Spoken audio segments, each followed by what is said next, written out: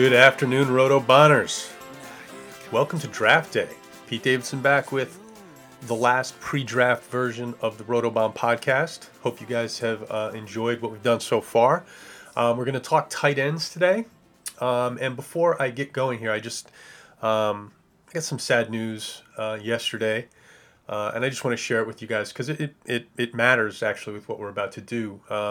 My partner in film, great friend of mine, my uncle, Coach, who a lot of you guys have heard about a lot over the years, but some of you folks who are new to the podcast probably have never heard me mention him. But he's my film partner. He's a guy I watch film with all the time, and he's really the guy with the most football expertise in the operation because he was a college quarterback and a college coach back in the day. And unfortunately, we lost somebody in my family yesterday to COVID and other things. But Coach's mother-in-law, Star, died, and I just, so Coach and I haven't had a chance to sit down the last couple days and do the tight ends. He was involved with all the other positions, and when I firm up the tight ends after the draft, I will certainly sit down with Coach, but he's obviously not going to be around today. And, Coach, I love you, man, and to Kathleen, my heart goes out to you, and I think all the people who've been listening to this podcast over the years owe you a lot, man. I mean, we don't find John Brown without you and a lot of other stuff. And, that's it. But I just have to do a shout out. And, all of us New Yorkers, we've had a tough time. I mean, if you don't know somebody with COVID in New York, you probably just haven't been talking to all your friends. You probably do. You just don't know it. Well, I just wanted to mention that. It's important to the people listening because, look, these tight ends, I'm going to give you the best I got with the time I had to go through it.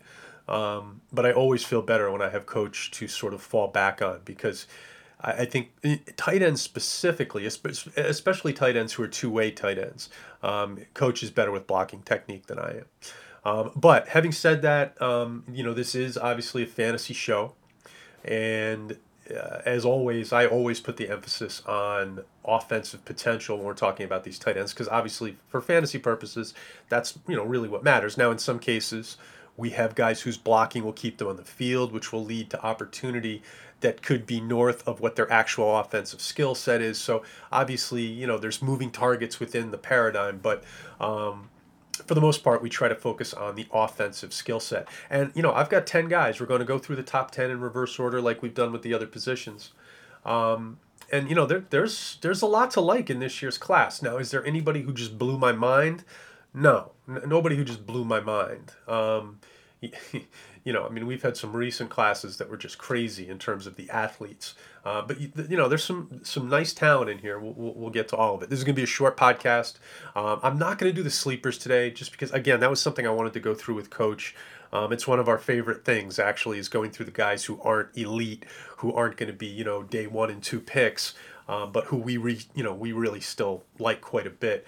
And I think maybe with that podcast, what I'll do, if I get a chance to talk to Coach sometime tomorrow, maybe I'll post it Saturday morning or Friday afternoon or something like that.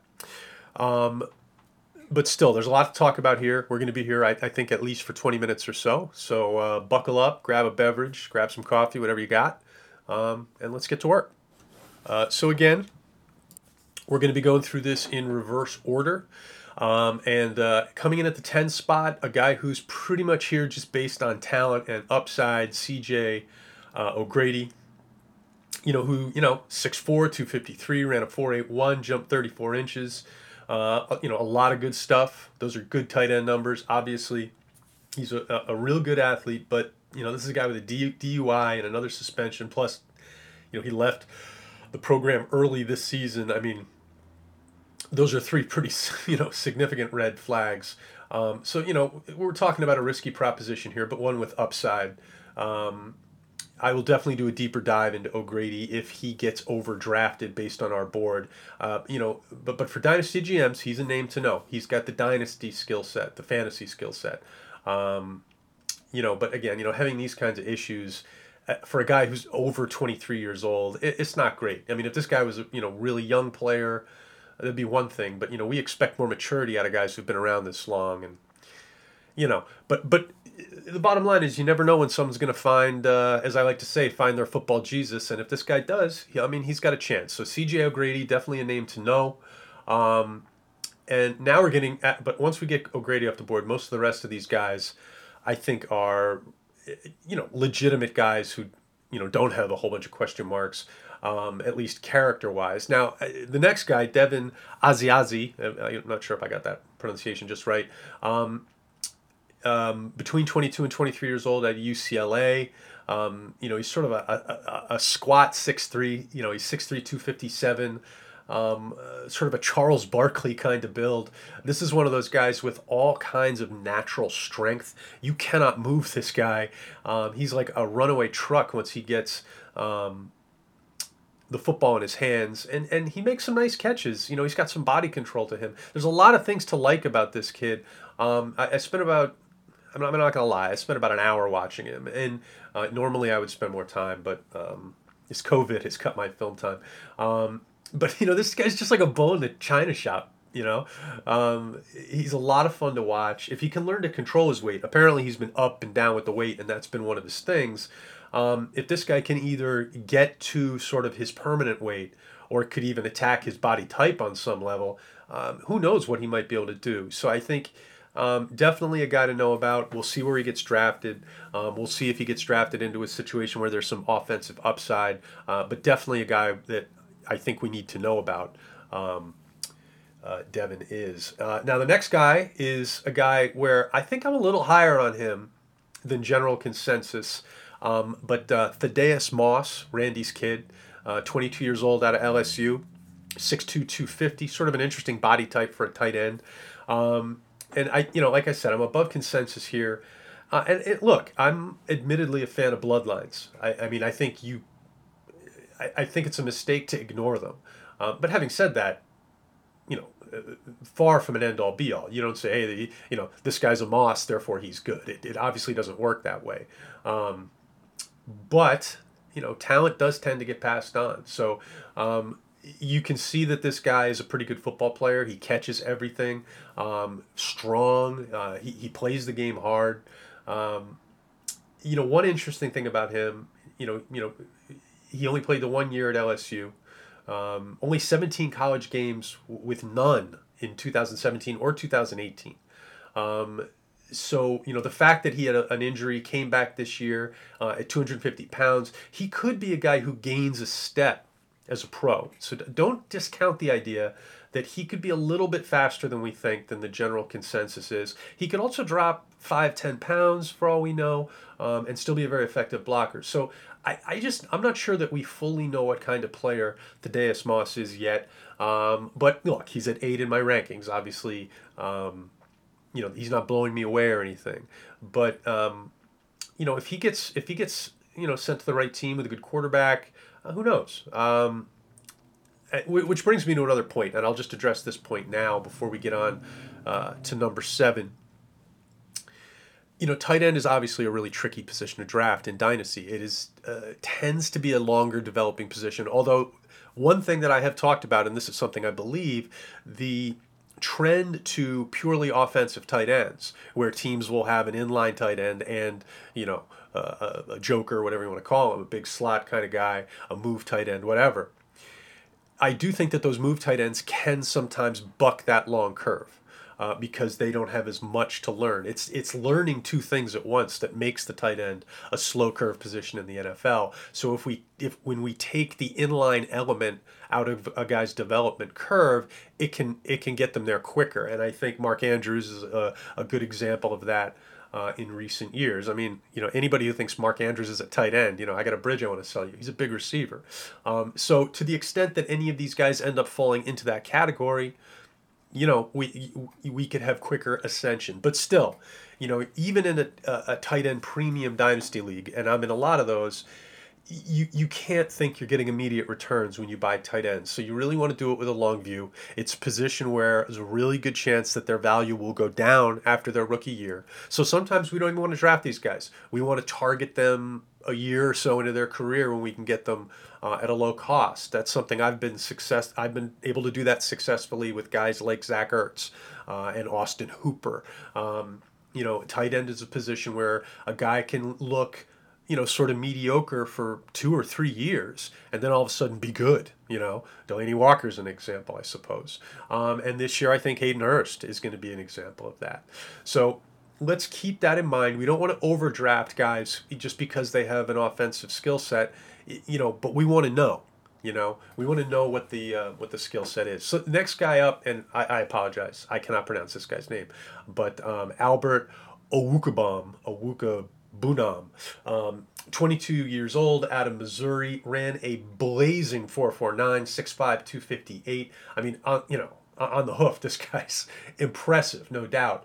But he's a tough guy to value because the developmental curve for this guy could be a lot longer. I mean, look, you can say, if he goes to a team like the Saints, they can find ways to scheme him the football, but therein lies the issue. Most of the stuff I saw of this guy on film, and I watched a fair amount. I need to watch more for sure, but I watched a fair amount, and it's, a lot of scheme stuff, a lot of very direct routes, not a lot of nuance or wiggle, but fast, caught the ball pretty well, I have to say, and clearly is a guy who can, pop in the seam.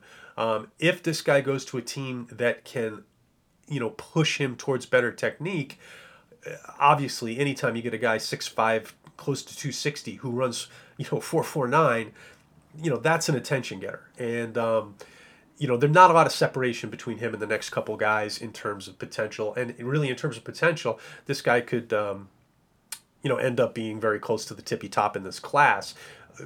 Draft capital, and then landing spot will have a lot to do with what we think of him. If a smart team, drafts him high and it looks like they've got a lot of faith in him and that he's going to get a legitimate shot, then he's going to move up the board. I mean, if he goes to a team like Kansas City, obviously we want everybody to go to Kansas City, but the reason I'm mentioning Kansas City isn't just because it's a wonderful scheme, but, we've got a coaching staff that knows what to do with speed, and we've got a guy in Kelsey who, isn't going to be around forever. Travis Kelsey, as much as we love him, is getting older. And he's a guy who's got microfracture surgery in his past. So, a situation like that, all of a sudden our ears are going to perk up quite a bit. So the size and the speed is going to get this guy in the door. He's going to be on an NFL roster. Obviously, the Chiefs would be a home run for most people, at least for the long term. But what we want for this guy is a scheme, like the Saints or the Bears, where they want to use the tight end speed, not just as a receiver, but on pitches and things like that. On the way they use Trey Burton over the last couple of years when Trey Burton's healthy, this guy can do that kind of stuff. So keep an eye on him. Moving into number 6, and again, the next couple guys are very close. And we could move these guys around. The draft is definitely going to decide the ultimate order we put these guys in. But the kid from Stanford, and he's young, which I like. 21.3 is a young tight end. 6'7". I'm talking about Colby Parkinson, by the way. 6'7". We're talking about a very long-bodied kid here. He's a hands catcher. He does a lot of things you like. He's really a pure receiving tight end. If you look at the way they used him, he lined up in the slot. He lined up all the way out wide quite often. Very rarely did I see him in line. So this kid's got a pure receiver's makeup. And we love Stanford tight ends. I mean, I'm not going to lie. I have a comfort level when I know the kid played at Stanford because I know they coached the position well. I mean, along with Wisconsin and Notre Dame, Stanford is one of my go-to schools for the position. Now, I think, with Parkinson, I think the kid's going to play in the league. I don't think there's any doubt about that. Can he get to a level where he's a volume kind of tight end, where he could be in the tight end number 1 discussion? It's going to depend how, is he twitchy enough for that? I'm not really sure. And I think that's sort of the magic question. But this kid's going to play in the league. He's got that length. He's got the ball skills. He's going to be a red zone threat. But how good he's going to be, whether he's a role player or a lead dog, I think that's sort of up for grabs. And again, we've seen with these Stanford tight ends, and again, it could be different with this guy because he's more of a pure receiver than guys like Hooper or Ertz. Even those guys are both receivers themselves. Maybe he develops fast.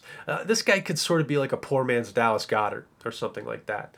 Anyway, the fact that he's at number 6 just sort of shows you this is a class with some talent. Next guy on my board, we're up at number 5 now, is the kid out of Purdue, 23 years old, 6'4", 245, ran a 4.66. And I'll tell you what, that speed shows up when you watch the film.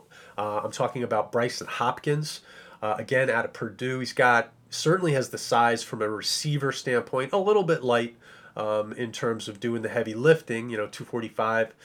Most of your bruising tight ends are above 250 these days. But the thing I really like about this kid is the receiving element in his game. I would say of all the tight ends I watched this year, I think I like Bryson Hopkins' release the best. He's real springy off the line, but it doesn't end there. I mean, he's got advanced footwork, for a tight end. He gets a nice early head turn on the ball. I mean, he's a receiver, a legit receiver, and he can get out of a break. I mean, he's got light feet in and out of his breaks. If when he's matched up against a safety or a linebacker, he is gaining separation out of his breaks consistently. Has a good feel for the boundary. And the one thing that I've heard, looking around at some other people's takes on him, was that he dropped a lot of passes. Now, I watched 5 of his games and I didn't see any, bad drops. There were a couple plays he didn't make, but only one of them would I've actually called a drop. I thought his game against Wisconsin was a really, if you want to just go watch one game of him, I'd recommend the Wisconsin game. So this is a kid I really like. Now, the question's going to be, the drops that I didn't witness, are they a thing? It's sort of weird because I saw him making some catches where you wouldn't think this guy is a guy who has, issues with his hands. He's making stretch catches and he's making away from the body catches to defend the football from the DB. He's got some real awareness to him, and he really looks like he could be a plus receiver at the next level. So this is a pretty deep class for plus prospects. Again, I don't see any absolute monsters that, just right off the bat, but this kid's right in the thick of it, and I'm really interested to see where he gets taken. This kid looks like he could play for the Patriots, if you ask me, for what it's worth.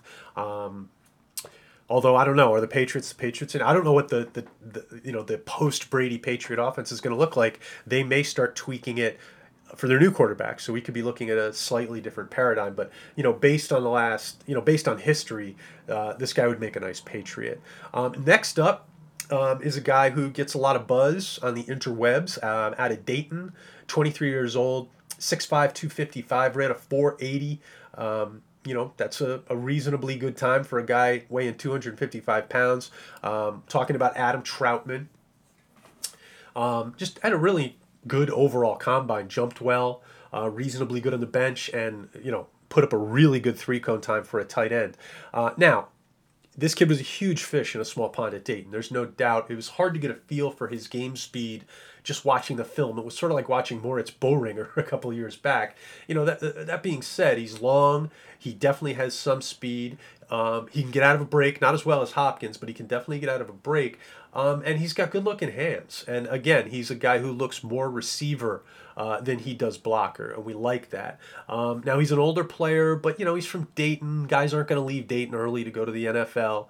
And 23 for a tight end really isn't outside the norm. Tight ends tend to play all 4 years of college, often plus that redshirt year. So I'm not going to hold the age against him.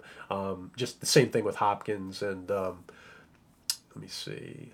Those are actually the 2 oldest guys on my sheet, other than O'Grady, who we already talked about. But Troutman is he's got some legit appeal, and he's another one where it'll be interesting to see where the NFL is willing to take him based on level of comp. If history is a guide, I think in that 4th round area might be a place for him. I think if he goes later in the draft, that's maybe a red flag. But he's definitely a guy that I'm willing to go after. Again, with all these tight ends, the question we have to ask ourselves in non-tight end premium is, do I have a roster spot to burn for the long haul for the tight end position? In some leagues, there's not enough upside in having depth at tight end where you want to do a lot of development, developmental spots. But again, I play in a lot of leagues where the tight end premium scoring is strong, and it's worth it if you've got the roster spots. Anyway, next guy up on the board is Hunter Bryant out of Washington. A lot of people really seem to like this guy. I was impressed. He's young, 21, closer to 22 than 21. A little short at 6'2", 248. So he's definitely got some bulk to him. Ran a 4.74, so he's fast. Although not as fast as I thought, just based on the buzz that he had. He reminds me of Dustin Keller. Old tight end for the Jets, who was a move tight end, would have had a long career if he hadn't completely montied his knee when he went to the Dolphins. Hunter Bryant reminds me of Dustin Keller, maybe a step slower, but probably a better overall player than Dustin Keller. So Hunter Bryant, definitely, if he gets a landing spot where he's not behind some kind of stud, he's going to be one of the guys, I think, who's near the top of our list post-draft. And then the next guy, Harrison Bryant, very interesting player. I heard comparisons to a lot of different guys before I got eyes on this player, and then I was a little bit sort of like, I didn't really see all the comps, to be honest, but I mean, this kid's a bruiser with the rock in his hands. They got him a lot of scheme touches, but I thought he looked good on his non-scheme touches as well. So he looked good out there pretty much all the time. Now he's playing at Florida Atlantic, so he's playing a lot of schools where physically he's the dominant guy out there. So that's a factor. He's not going to have that same level of dominance, when he goes to play on Sundays. That could be a factor for him, just in terms of dominating. But he's graded out as a plus blocker. I'm going to let Coach weigh in on that after the draft in terms of how good a blocker he is, but I've heard really good things about his blocking. I was focused more on his offensive traits, and he graded out pretty well there. Had a tendency to body catch, but when I saw him use his hands, I thought it looked pretty good. And what really makes this guy impressive is what he can do after the catch. There's elements of Kittle, elements of Andrews, although I wouldn't put him on either one of those players' levels. So, Harrison Bryant, as long as the NFL likes him as much as the draft community, I think we've got something here. And again, another player who's skewed towards offense, at least when you watch the film. Now, again, a lot of that has to do with being at Florida Atlantic, and if Harrison Bryant had played in the SEC, he might have done more blocking because they wouldn't have needed him to be as big time a receiver, and then I might be looking at him a slightly different way.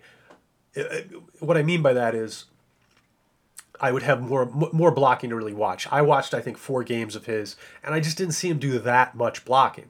But again, what I saw was good.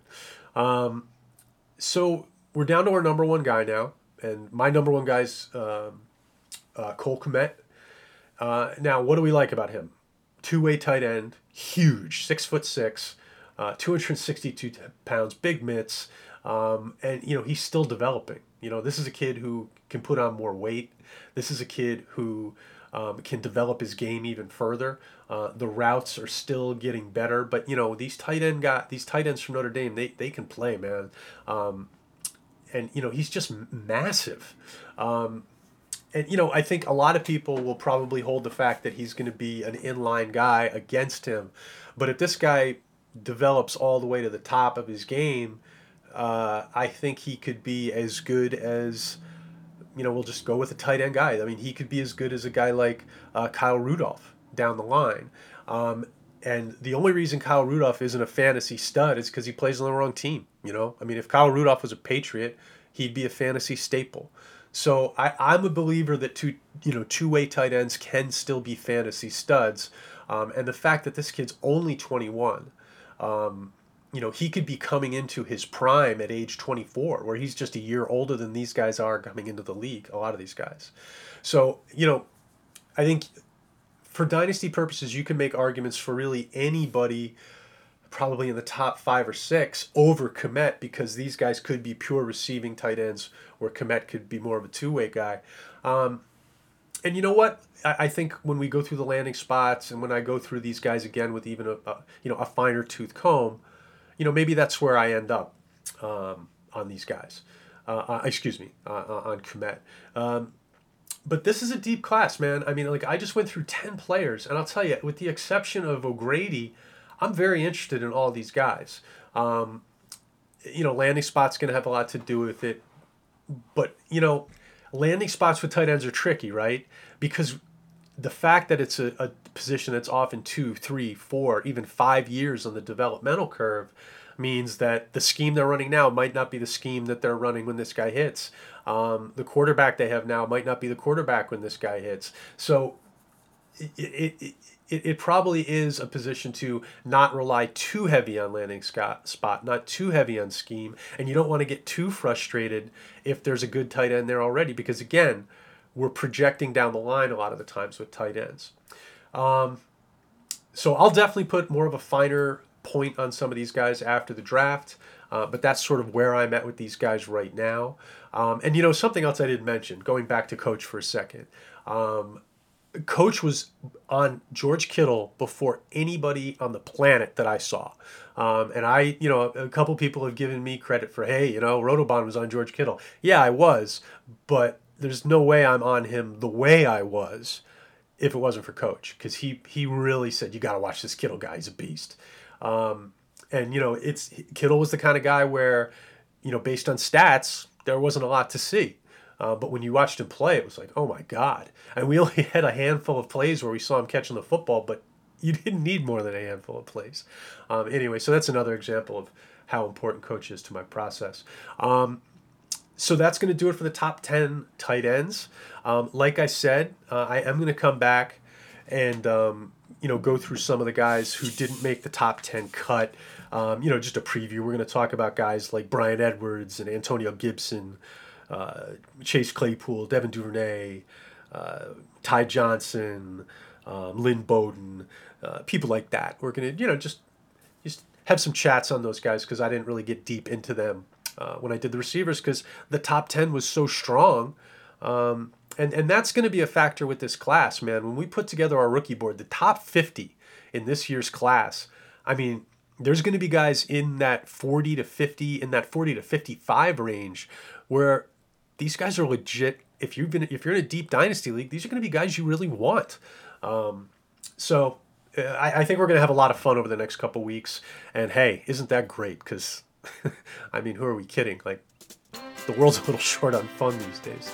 Anyway, thanks to you guys for hanging in with these podcasts. I hope you've enjoyed them. And draft night tonight, so let's have some fun.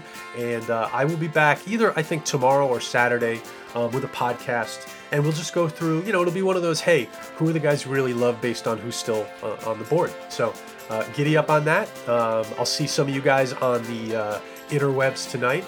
And onward and upward. Now here comes the world, here comes the moon and sun.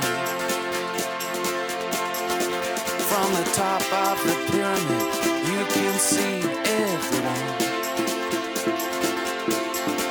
Over here is the desert, over there is the frozen north. In Sweden they're blonde, in Africa they're black, for what it's worth. Getting tired, the bear cannot flap his wings. People running scared while the